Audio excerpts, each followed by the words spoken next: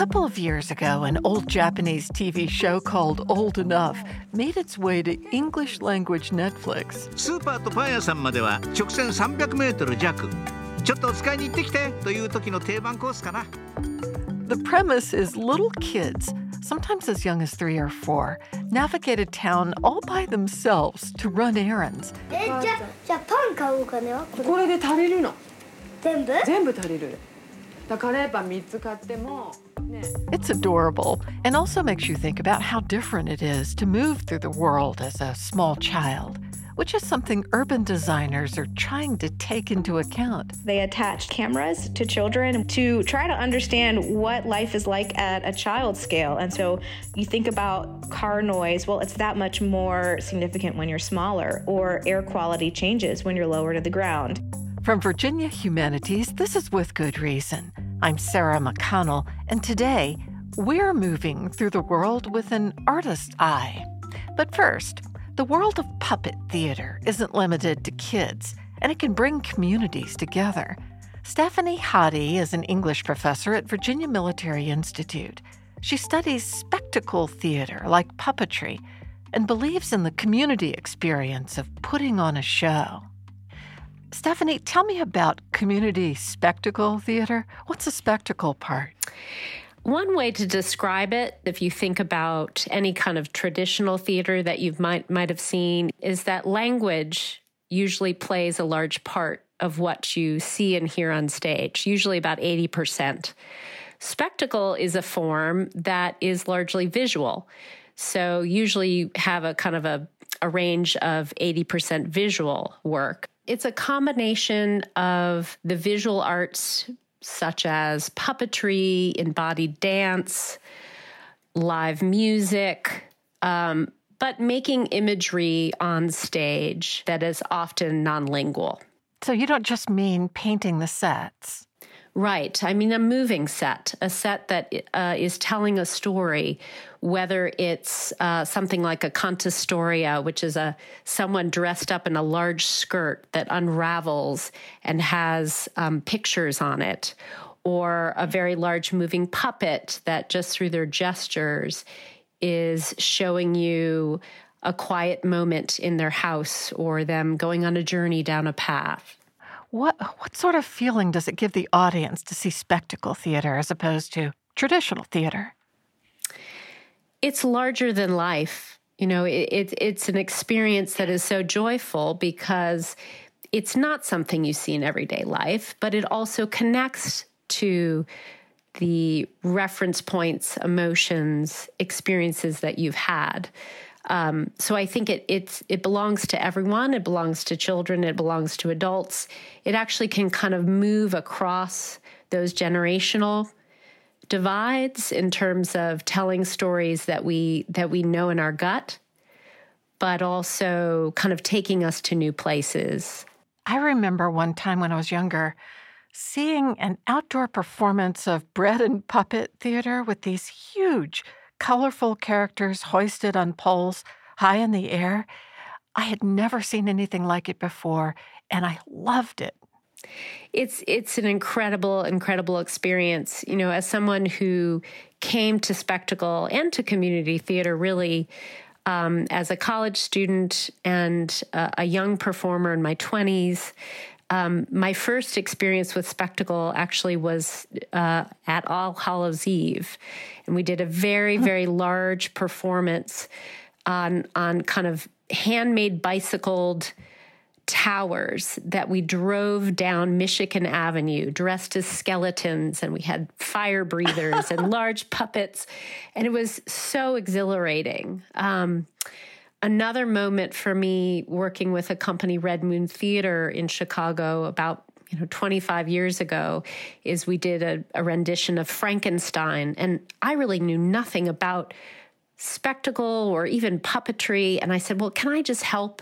I was kind of working in the marketing department. And they said, well, you can catch Frankenstein's limbs as he comes down under the stage. And so I kind of crawled in there and, here comes his arm and here comes his hand, and he was getting dismantled kind of in a moment in the production. And it was there was something so freeing about being connected to an enlivened object. And, a puppet can really, it's not always just a marionette. Puppets come in lots of shapes and sizes, very large population puppets. Sometimes just an object can be a puppet just by way of manipulating it. And I just really loved the freeing nature of that. I also was a performer who hated memorizing. And so I really struggled with words. I loved words, but I really struggled to kind of memorize to be prepared in front of an audience. And so spectacle as a dancer, as somebody who really liked to move, spectacle was something that allowed me to use that gift to tell a story without using language. Did you ever actually work with bread and puppet theater itself? I did have a really good opportunity to work with Bread and Puppet.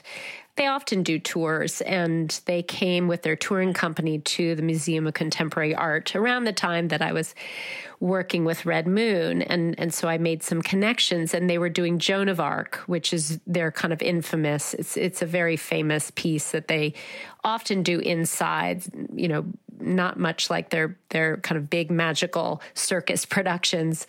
And I was the ear of Joan. And to be the ear really just meant you had to pay attention to the rest of this face. So I was kind of dressed in holding this very large ear. And, this was the moment of judgment for Joan. And so I really experienced being a part of something that you almost can't explain. Here I have a nose and an ear, and there's an eye, and they're all the size of my body. And so you really can't think too much about it. You just have to kind of be in the moment. And it was fabulous. How powerful is that kind of theater for ways of experiencing our world, right? Yeah, I think a lot of the playwrights that I admire, not just in spectacle theater, but also in what I would call social theater, which is not necessarily political theater. And I think of somebody like Anna Devere Smith, or someone who works in community theater like Kathleen Gallagher in Canada. And what I think they do, or they recognize, is that they're trying to focus the noise of life. They're trying to find a way to focus our attention and give us kind of creative access to the things that might matter to us. So, for example, someone like Anna Devere Smith might be looking at real events in North America, such as Twilight Los Angeles, or things that happen in Newark, New Jersey. But then somebody like Kathleen Gallagher, who works a lot in community with youth, and I think of her because she really makes sense to me when I'm working here in Lexington, Virginia, is she understands why theater matters to the voices that we don't get to share, in our regular lives. Life is busy, life is noisy. And so if something's bothering us, if something feels like, hey, pay attention, we don't often get to play with it, except in the theater. And so I think this idea of a social theater, a public space in which we can invent, intervene in our social experience is really, really important. And it's extremely important for young developing minds, right, who might not have a vehicle or a place to talk about what's happening. You've been working with schools and children on a performance called Wild Notion. It's an ecological tale featuring 3 middle schoolers from Rockbridge County. That's where you now live, in a small community in the Blue Ridge. Tell me more about that experience. This is a production that came to me kind of in the last year. I approached Boxerwood, which is an organization. I've done several spectacles with them before, mostly about the harvest and other kind of community experiences that would make sense to a rural audience. But, this moment in time feels really important to me for kind of that middle school age, especially as, so much has changed, how we educate, how we experience the wild. And so this idea of a wild notion was to think about how young people are possibly forgetting how to dream, how to kind of think about their futures. And I really wanted to bring young people from the community in to think about what is making them anxious, how are they connecting with the sides of themselves that maybe don't make sense, or that seem scary, or that seem out of the ordinary. And also, of course, then our wild, the nature around us, how are we connecting with that? You've been guided by the writings of the great American philosopher and educator John Dewey and his book, Art of Experience. What's moved you about his views of the way we experience nature and art, and especially the way children do? Well, I think we start with our senses, right? I mean, John Dewey understood that our lives are foremost a sensory experience. And certainly when you're thinking about nature and you're thinking about art materials, right, we really like to get our hands dirty. Perfect example here is paper mache, which makes up a large amount of the materials, recycled materials of the objects in our show. And getting your hands dirty and doing it together with other people, especially non-professionals, community members who maybe don't have time to be creative. They have jobs, they have families. So I have everybody from parents to, toddlers coming out, getting their hands dirty and getting involved, building sets and doing this work. But I think John Dewey understood that until you get involved with the material nature, the sensory materials, you don't really understand your own creative abilities. And you can't really appreciate them. And the other thing that is really important, and I think back to some work I did as a doctoral student in Chicago through the University of Illinois with Red Moon Theater, and that was I worked with a group of girls who were coming from Latin families in kind of the northwest side of Chicago, and often had no access to the arts. And what these girls were able to do with me and with others who were mentoring them and working with them was to build a girls' utopia. And that was a project that took time. And part of the project was just undergoing it together. So not just the experience of making puppets and stilting, which we did, and putting our scenery together and thinking about the content of the story, which told the story of a girl, Remedios, who goes on this journey to Girltopia. She meets some goddesses, etc. But the undergoing of that work and thinking about how we were just making friends together in that space time and time again as we worked over the rehearsal period. So the material experience, the intervention with the materials, and the undergoing over a long period of time. It takes time to understand what we've made. And so we're building community in the making.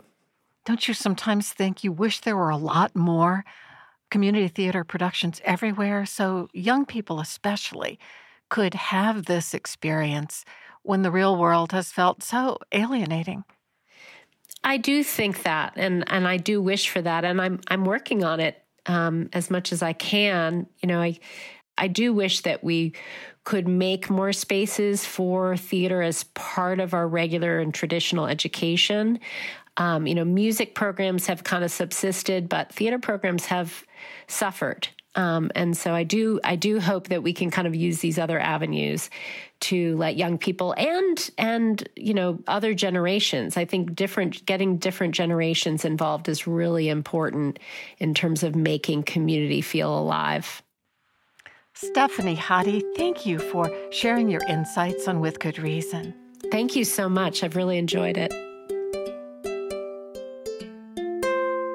Stephanie Hodde is an English professor at Virginia Military Institute. The design of everyday objects is about usefulness, but there's also an art and a politics to it. Carissa Henriques is a graphic design professor at James Madison University. She shares the innovative strategies that designers can use to be more democratic, compassionate, and effective in their work. Carissa, you do an exercise with your graphic design students about good signage and wayfinding. What's the exercise you do? I teach wayfinding and signage and exhibition design, and I'm always thinking about the human element of design. So design is this thing that is invisible in our life, like in its best forms, we're not really thinking about it, and we only really notice it when it doesn't work. And so in wayfinding, it's really important that people can find their way, that they can get from point A to point B easily. And so one way that I help students understand that is I have them go out and sort of navigate this region of downtown without their phone and record their process and their reflections and their reactions. And I wanted the students to sort of be responsive to what they're seeing in their environment and the visual cues that they encounter along the way. And so as an empathy exercise, so they're really trying to like put themselves in the shoes of a first-time visitor to a space. They just have to figure it out by looking around them. So it was actually really interesting. Some of them remarked, once they walked around downtown, they didn't even realize like certain buildings connected to one another, and there were these pedestrian pass-throughs. They took note of smaller shops. They took note of places where there weren't signs for the street, or the signs were too low or too high. And so by asking them to just put themselves in the position of what we would call like the end user, what people encounter, what they need to know to get from point A to point B, what makes a space really inviting, or what makes a space maybe exclusionary and feel like, hey, I don't belong here, or hey, I want to visit there and I know how to get around and I feel really, really comfortable. Do you find yourself going through life often thinking critically of spaces you encounter? I have an affection for really bad signs, actually. So I have folders upon folders of really poorly designed signs or things that are like hand done, that say funny or weird things, or get lost in translation for me, or say funny things when translated to English. And so I do, perhaps my critical eye is less critical in that scenario because I'm just having fun with it. But I do take note of bad design for sure in signage and wayfinding situations, particularly when, that pain point hits home for me. Like I'm at an airport and I can't find my gate, or instances where there is good signage, like, oh, I know I'm standing here at the gate and it's 15 minutes to get to this place or that place. And so I know that I have enough time to stop and like get some bottled water or get a snack before I have to make my way to my gate. So all of those things are like great visual cues for people, and they really provide a layer of information that's helpful. But I definitely observe, and every time I travel other places, I'm always taking note of what works and what doesn't. And so I definitely have a whole kind of collection of inspiration points in a good way as well for what does work. You also teach about democratic design. What is democratic design? So democratic design really wants to challenge designers to be more inclusive in the full kind of trajectory of the design process. So if a design team thinks about what they want to make, even in that kind of like beginning stage, when they're like, what do we want to make? We know it might be a chair. Like if I'm working for IKEA and I'm thinking about designing a new chair, I'm questioning kind of all parameters of what that chair could be or who might sit in the chair. So before I'm even getting to pen and paper or pixel and screen, I'm asking people, I'm engaging people of different ages, all kinds of things, to give me more information about my given design project. So it really just sees everyday people as kind of partners in the design process. Are there companies that are sort of known for this? Well, I mentioned IKEA, probably best known for democratic design. The initial definition of democratic design for them, I believe, was more in terms of availability of design. So making good design available to more people. It's not designer, like I can go to a really fancy store and spend a lot of money to acquire something somebody else can't afford. And so it really dispels that notion of kind of design being for the 1%. But that definition has migrated and shifted and changed to be inclusive of like the design process itself. So it's not just design at low cost for everybody, but it's questioning what people need, what people want, how to make the design better or more functional and affordable. That also includes sustainability as a concern. There's a lot of studios. IDEO, for example, is a US-based studio that uses a lot of participatory design and democratic design principles in their design process as well. I wonder if part of the democratic design process sometimes includes crowdsourcing. So you've got a good idea and you're asking people for more input about how they might make it better? Yeah, crowdsourcing is on kind of the extreme end. So if you think about like what participation looks like in a process of problem solving, which is what design is, crowdsourcing sort of opens it up and says everybody has a chance to give input, make it, remake it, reshare it. And so that's a totally open-ended, generative, open to all form of democratic design. Sort of on the more conservative end, I guess, would be you have a design team and they are at certain points in the problem-solving process trying to engage people in a very specific way with a very specific outcome in mind. So it's a little more sort of acute and targeted as opposed to crowdsourcing. And you even see that kind of extreme and just DIY culture. And that has become emergent and massive and popular, that people really want more input in the design of the things that they have in their homes or in their lives. And they want to be able to manipulate them, remix them, turn them into something completely different. And that use case for objects is, I think, only going to grow, where people, like, we want to be able to customize everything. I want to be able to customize my shoes. I want to customize my furniture. I want to customize my couch or the function of the apps on my phone.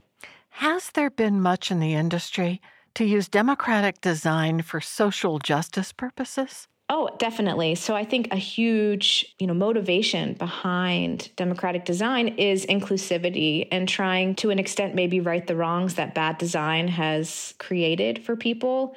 Design can't solve every need, but it can certainly do better and continue to evolve. And so that's one thing that's inherent in democratic design, is that it's not this sort of fixed linear process, that once something's made, there should be a kind of critical design or post-design step where something exists, it's created, and then we're fixing it, making it better, and it's continually iterative to the extent it can be.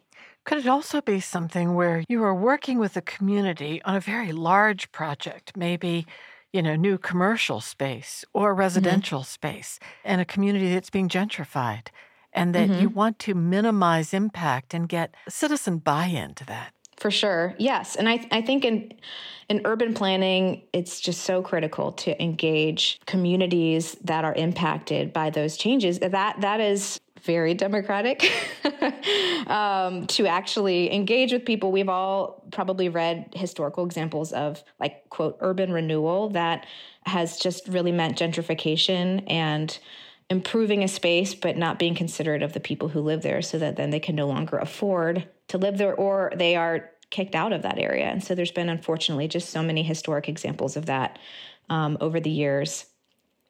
And one urban planner that I love his work, Jan Gehl, he's Danish, and I take students to Copenhagen and Sweden, and we look at Scandinavian design, and we look at participatory design and green design and things like that. And his concept of urban planning is that, the cityscape should be designed at the human scale. It should be designed for 3 miles per hour, at most 5 miles per hour. So we really need to think about how people walk through streets, or bike through streets. We don't need to think about how cars zoom past these sort of large utopian, bigger than life scales of urban development. And so he really acknowledges that these smaller scale neighborhoods are what's best for living, that we need to think about different scales of people like children, and as well as the elderly, as well as, you know, young people and middle-aged people. And so we have to design for the totality of what he would call the Homo sapien experience. So I really think that democratic design is like super critical for thinking about that human element, not just thinking about things that look really nice or that cost very little or that make the most money. And in the best case, it accomplishes all of those things, but at the very least, it needs to make life better for more people. Are there any designers who really inspire you in the way they use democratic design? So one project that comes to mind, so Gale Designs, Gale Architects, they try to understand what makes cities great places for people to live. And so it's not just the scale of the buildings or how many parks, but it's also the streetscape. And so they really look at street by street what makes something feel welcoming or engaging. And they do a lot of wonderful things like prototyping what something could be. Like they'll close off a street or two and have a sort of pop-up like dining district or something like that. But one thing that they've also done is think about children and try to understand the human scale at like maybe 2 feet or 3 feet high instead of the, you know, adult scale. Right. And so they attached like cameras to children with the consent of their parents, of course, to try to understand what life is like at a child scale and sort of follow them around. And so you think about car noise, well, it's that much more significant when you're smaller, or air quality changes when you're lower to the ground.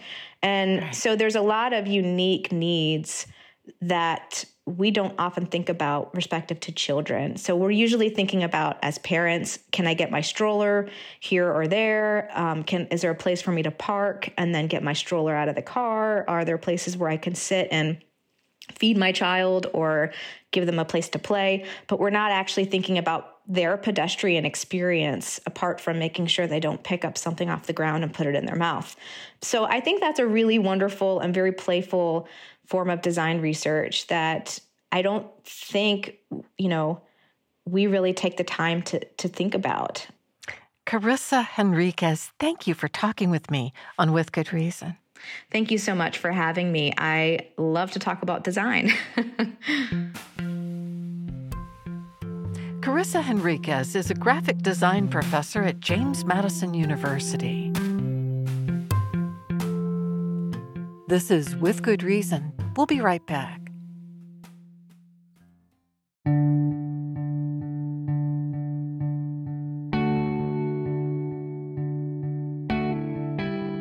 Welcome back to With Good Reason from Virginia Humanities. Solastalgia is a word that describes the feeling of sadness that comes when you're looking out in an August backyard and missing the fireflies from your youth. It's the recognition that the sandy beach you're standing on is being washed away. Paul Bogard's new book includes essays on feelings like those, reflections on our environment. The book, published by the University of Virginia Press, is a collection of essays called Solastalgia, an anthology of emotion in a disappearing world. Bogard shares some of his favorite essays from the book and explains the love of his daughter, of this earth, that inspired him. Paul, you've kind of written about that emotion for years. I'm thinking back to your first book and the mourning you felt for the loss of darkness in the world. Yeah, absolutely. There's no doubt. In fact, I mentioned solastalgia in that book. It was right after I had discovered it was during the researching of The End of Night that I discovered the word solastalgia and wrote about it, and came back to it years later. I have never forgotten your discussion of The End of Night and your appreciation for the inky darkness that envelops us. I remember you saying you had always wanted to be able to chart the skies. Yeah, that's right. I mean, I think, I grew up, I was so lucky to grow up in Minnesota, and we had a cabin up north and on a lake. And so I grew up with a firsthand experience of a real night and a real night sky. But it wasn't until I was out of college and actually in graduate school that I thought, I've always wanted to learn the constellations. And so I set out to do that. And that's when I realized that, I couldn't see the constellations because of light pollution. Do you have favorite spots in your life where you have loved the night? Oh, yeah. I mean, number one is Thunder Lake in northern Minnesota, where my family's had a cabin essentially since the year I was born, so all my life. That's the number one spot. And then I've been lucky to have some wonderful experiences. The one I write about it in the book is in Morocco at the edge of the Sahara Desert, probably the most amazing sky I've ever seen. The Black Rock Desert in Nevada was pretty phenomenal. Death Valley in California. So I've seen some wonderful skies. Was Morocco the one where you mentioned you woke up at night and thought it was snowing for a second? That is the one, yeah. I'll never forget walking out of I described the youth hostel as more like a stable. I mean, it was pretty rural, pretty rudimentary. But just that experience of walking out, I'm sure it was, 3 in the morning, 4 in the morning, and in shorts and flip-flops, and looking, just the instant feeling of it's snowing. A good Minnesota kid, that's a first thought. And, it was snowing stars. It was so many stars from horizon to horizon and just all around. In the book, Solastalgia, you include your own beautiful essay about your childhood love of loons at Thunder Lake and the other creatures there. Would you please read that essay? Yeah, I'd be happy to. So this is called One Path to Solastalgia. The world, for me, began with water and sky, a lake in northern Minnesota set amid birch and pines, the Milky Way from one horizon to the other. Early, I learned to swim, the water clear and cool, the bottom made of sand. I learned the life that shared that water, the green tiger-striped perch, the speckled brown ribbons of leech, the legions of minnows flashing silver in the shallows. I was lucky, that's all. My grandfather had grown up on the Iowa prairie, came north once, and never forgot. He and my grandmother began to dream of a cabin near a forest lake. My parents joined that dream, and when I was just able to stand, they built a small house with a screen porch on the second story's southwest corner. I've spent years on that porch, watching thunderstorms sweep across the lake, tall pines swirling, lightning revealing a nighttime world, velvet darkness, huge moon, summer's symphony of frog, insect, owl that imprinted on me. Standing on the dock with my head tilted back was like taking a long, wonderful drink, stars pouring down. What a gift to know that sky as a child and to carry it through life. Around me were black bear, gray wolf, red fox, moose, fireflies with their yellow-green lamps, dragonflies with their stained glass wings, butterflies on wildflower blooms. The world was filled with wild things, and I was one among them.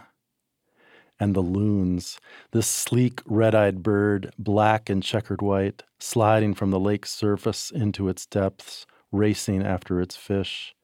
And the call, a long, drawn-out wail that biologists say is the message to its mate asking, "Where are you?" On calm nights, that call drifts across the water, echoes in the woods. As a child, I tried to capture those notes on cassette tapes, take them back to the city for winter listening.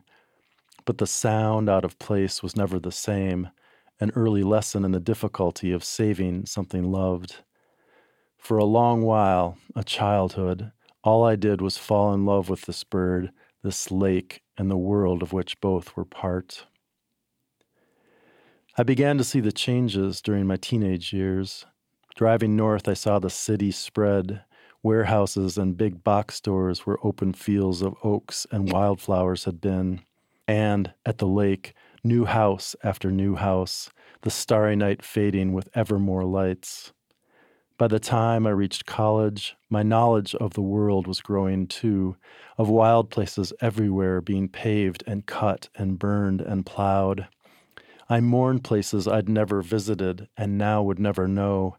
I mourned as I saw falling population numbers of the storybook animals I'd known as a child, lions and tigers, elephants and bears, their real-world versions disappearing.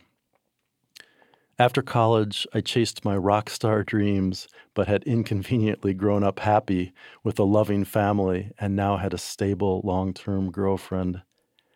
I did not have good rock and roll material, in other words, so I wrote songs about the animals and birds whose homes were being destroyed. I wished I could make it stop, the insatiable expansion, the constant building, the steady loss of green. About this time, I found Aldo Leopold's A Sand County Almanac, a small book of story and philosophy written by the father of wildlife ecology for a lay audience and published in 1949. 70-some years ago, Leopold could see the direction we were heading. And while as a scientist and middle-aged man writing in the 1940s, he didn't often share his emotions, we know he suffered from a sense of being surrounded by fellow Americans who didn't seem to notice or to care as we humans, we colonizing white humans especially, wrecked the world that sustains us with food, water, energy, and spirit. One of the penalties of an ecological education, Leopold wrote, is that one lives alone in a world of wounds. I read those words and thought, that's how I feel. I was someone who loved wild places and wild things, caught in a society that rewards those who see the planet as theirs to use however they like, an economic system that facilitates the destruction of the natural world, a culture that craves short-term profit over long-term life. This feeling of being alone has never left me.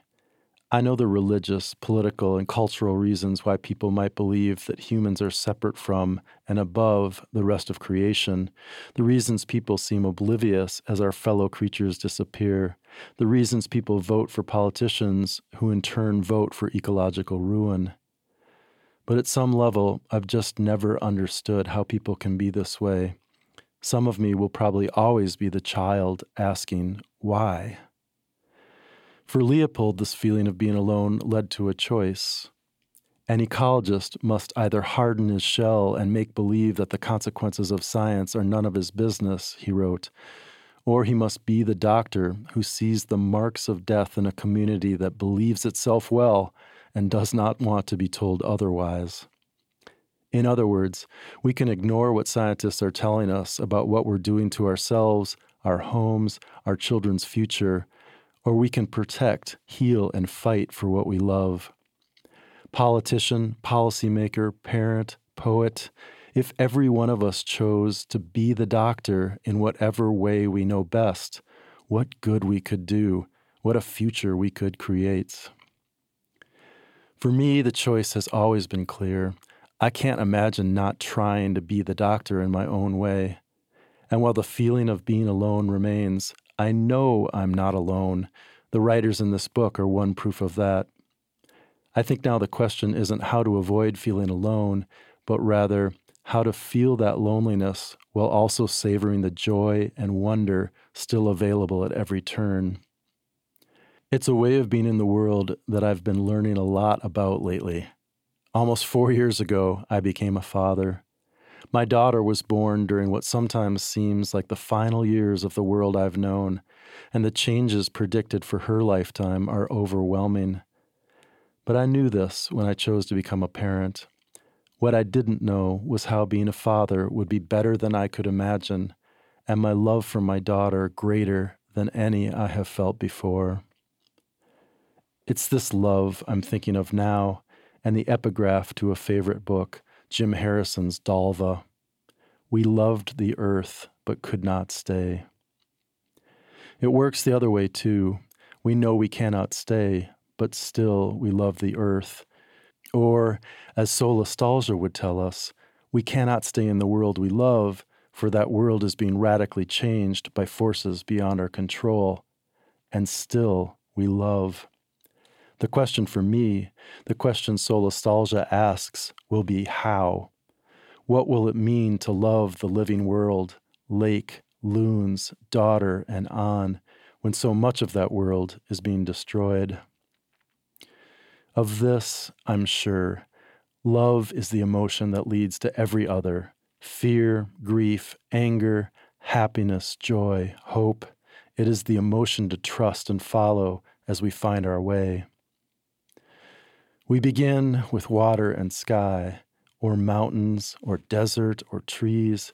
We begin with animals, or birds, or seasons, or the sea. We stand under stars, absorbing their light. We feel the small hand in our own, the bones like those in a bird's wing fanned, the fragility and the growing strength both. Alive now in this turbulent time, we do what we can, and we do all we can. We remember what was, imagine what could be, and learn to give thanks again and again. Your daughter is Amelie. Yes, yes. I noticed you dedicated your book to her, for Amelie, that you know we loved this world. Yeah, absolutely. It's such a motivator for me now, just to want her to know that when she gets older and becomes more aware of the world and looks around, she says, Dad, what were you doing? What did you do? I want to have a good answer. She loves loons, I assume? Yeah, she does. Even at, she's 2 weeks from being 5 years old, but she already loves the lake and loves loons. There are 34 essays, and everyone's grief and joy in nature is very different. Give me a taste for some of the other essays and what people wrote about that really struck you. Yeah, I mean, that's part of the fun is that, especially with kind of a wide open prompt that I gave, not really knowing what people would say. I mean, I knew that a lot of people would write about grief. That's an obvious one. But then how you write about grief is different for everybody. And other people wrote about anger. That was a great one, especially for me as a Minnesota kid who, we're taught to not be angry, to have these essays come in. I remember one from Kathleen Dean Moore, who's just a fantastic writer. And she said, I don't know if this is what you had in mind when you asked me to write about solastalgia, but here's my essay. And it was just all about how pissed she is as a grandmother, the world that her grandkids are going to inherit. That's a fantastic one. I love the essay from the poet Joan Kane, an Alaska native writer who wrote a piece about all her relatives who are dying and the place names that are disappearing and her language that's disappearing. And when I first got it, I thought, wait, this isn't exactly what I was looking for. And now it's just one of my favorite pieces. She really is writing about solastalgia in a way nobody else does. Laura Nalene, who teaches at JMU, her elegy at the Edge of Infinity about growing up in Trinidad and Tobago is just breathtaking, and the way that she weaves in 3 poems into her essay is in form different than anybody else and fantastic. Drew Lanham, a recent MacArthur fellow, I take some pride that he got the MacArthur after he, submitted his essay to Solastalgia. Maybe there's a connection, but yeah. His essay, Why I Write for Birds, is really powerful and wonderful. I love the essay by, that starts the book, actually. I didn't want to skip over that one, but from Laura England from Appalachian State, from Boone. Her essay, What If She Had Lived, where she links Rachel Carson, her mother, and her friend. And, that is just, I put it first in the book for a reason. It's so powerful and so beautiful and speaks to solastalgia so well. Those would be some of the ones that really stand out to me. You mentioned earlier in your own essay, Aldo Leopold, who wrote a Sand County Almanac. There were so many men and women like him, fabulous writers and thinkers about nature. What about E.O. Wilson, the great scientist who focused on ants and, colonies and emotions and togetherness, but who late in his life called for preserving half the earth? Yeah, E.O. Wilson, a giant, I want to say, which is funny when he was an expert with ants. But, E.O. Wilson, we use this term, the Anthropocene, the time of humans. But E.O. Wilson suggested that it was actually an age of loneliness that we were entering into as we decimated habitats and said goodbye to our fellow creatures. That it was actually, we were creating a world in which we would be lonely, we would miss them. And that relates really well to the idea of solastalgia, I think, too. I forgot to even ask you where that term comes from. Solastalgia sounds to me a little bit like nostalgia. Yeah, it does. Absolutely. It certainly has that same nostalgia part of it, meaning pain. The term solastalgia comes from a man named Glenn Albrecht, who's a environmental philosopher in Australia, who about 20 years ago was hearing from a lot of his neighbors in the Upper Hunter Valley in New South Wales, their desolation, their devastation at the deep open pit coal mining that was destroying this place that they had lived in for so long. And he realized that he was struggling to find the language to describe what they were feeling. And so solastalgia is very much like nostalgia, except nostalgia is missing a place or time in the past. And solastalgia is feeling the pain of seeing, as he says, the lived experience of the desolation of a much-loved landscape, right? It's happening as we're in that place. Another way he describes it is the homesickness we feel while we're still at home, right? It's in the moment. It's what so many of us are recognizing increasingly these days is just that things are not right. Things have changed. The weather is weird. The birds and animals and plants that we were so used to aren't returning, that kind of thing. We're recognizing it now. And the first part of the word, the solace, does come from the same root as that word solace. And basically Albrecht's point was that nature, our surroundings, our place have forever provided us with a kind of solace, and that we're losing that solace, and it's creating these feelings of pain in us. When I was little, we'd leave the windows open and the screens were there, and the sound of the crickets and the spring peepers was deafening. Yeah, absolutely. I mean, insects is, well, first of all, that's really beautiful, right? The sounds of insects, summer insects, which in this part of the country is really, I've experienced that firsthand, and it's so beautiful. It's certainly true in Minnesota as well, and so many other places. But insect populations, you might know, around the world seem to be in decline as well. And so we're, another part of this disappearing world that we're talking about. I think for me, my moment of solastalgia that is deepest and hits me right in the heart is the remembrance of traveling back to my father's homeland along the Gulf Coast of Mississippi and Louisiana and seeing one year upon arrival the giant casinos that had been erected on the warm, sparkling waters of the Gulf Coast in the water, so they even blocked the view of the rest of the Gulf. And you thought, how could we destroy this place like this? Yeah, no doubt. And the amazing thing is that everybody I talk to has a story like that. It's very common. And if you've lived long enough to love a place, you have probably seen it changed. And some of us have seen real severe change like the change you describe. So it's an increasingly common story. Everywhere I go, everyone I talk to has this lament.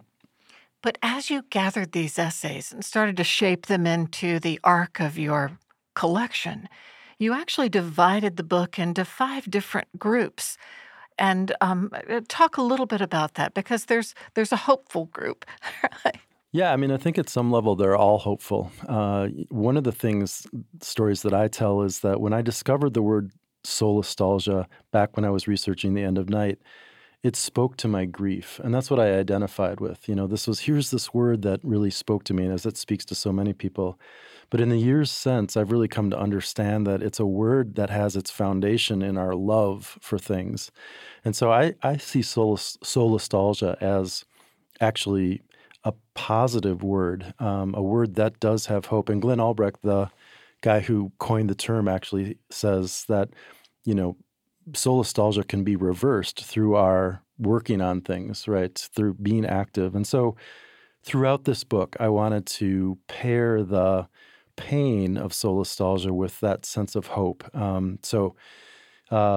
Part one, grieve and give thanks, right? Grieve is so important. It's so important that we feel that emotion of grief, but also to feel that emotion of gratitude, right? That is part of the way to deal with our pain, essentially. So the 5 parts are all answers to the question of, I feel this solastalgia.